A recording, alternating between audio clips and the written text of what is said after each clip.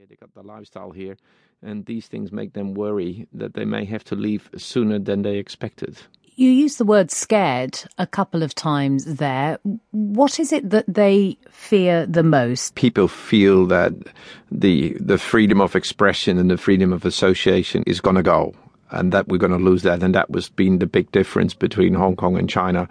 And then the next thing is, of course, people then think further about the one country, two systems, how all of that was supposed to be protected and what else was supposed to be protected in terms of Hong Kong's independence and freedom to determine its own course going forward. And now there is a suggestion in a letter that he has written that he made his own choice to go and through his own channels to China. It clearly appears like damage control efforts being made on behalf of the authorities for probably be because people have overreached their jurisdiction.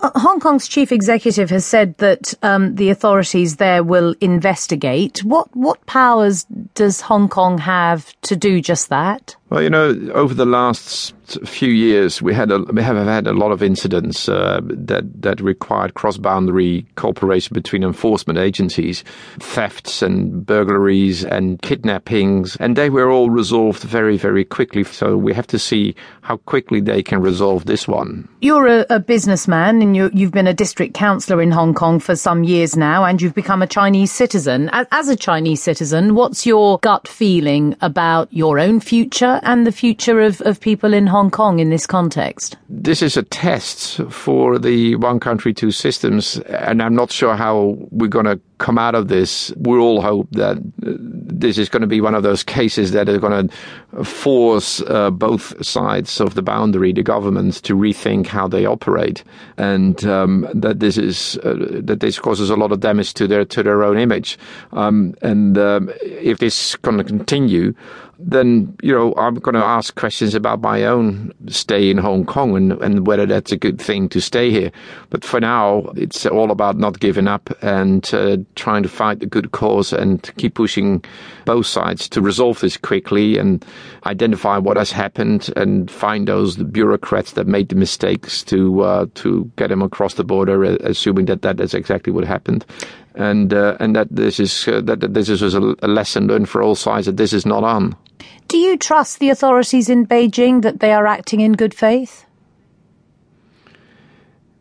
There are many different parties involved in decision-making in Beijing and in Hong Kong, and exactly who was involved in this particular case, it's unsure. And of course, there are on all sides, there are people that, act in good faith, and there are people that are probably overstepping the boundaries. So do I trust the system? And do I think that, there is the Communist Party here involved, or people that believe that it's in the interest of the Communist Party to quiet down booksellers, people that sell materials in Hong Kong that are somewhat vitriolic, some even call it subversive.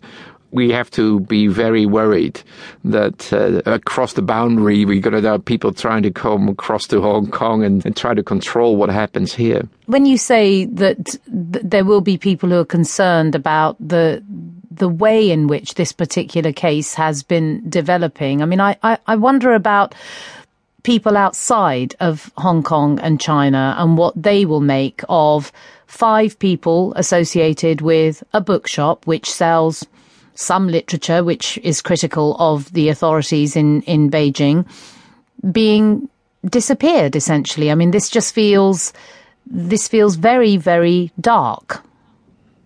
Oh, this is extremely dark, and this is scary stuff, especially for people in Hong Kong. And people around the world will look at this and look at China and wonder what China is up to, especially as China's been making great efforts in the last few years to grow its international standing. This is very damaging. That was Hong Kong District Councillor and businessman Paul Zimmerman. This matter was raised at a joint press conference in Beijing today with the Chinese Foreign Minister Wang Yi and the visiting British Foreign Secretary Philip Hammond. Li Bo, the missing bookseller, is also a British passport holder. Mr. Wang said that Mr. Li was first and foremost a Chinese citizen and called on others not to make what he described as groundless accusations. Britain said it was deeply concerned by the disappearance.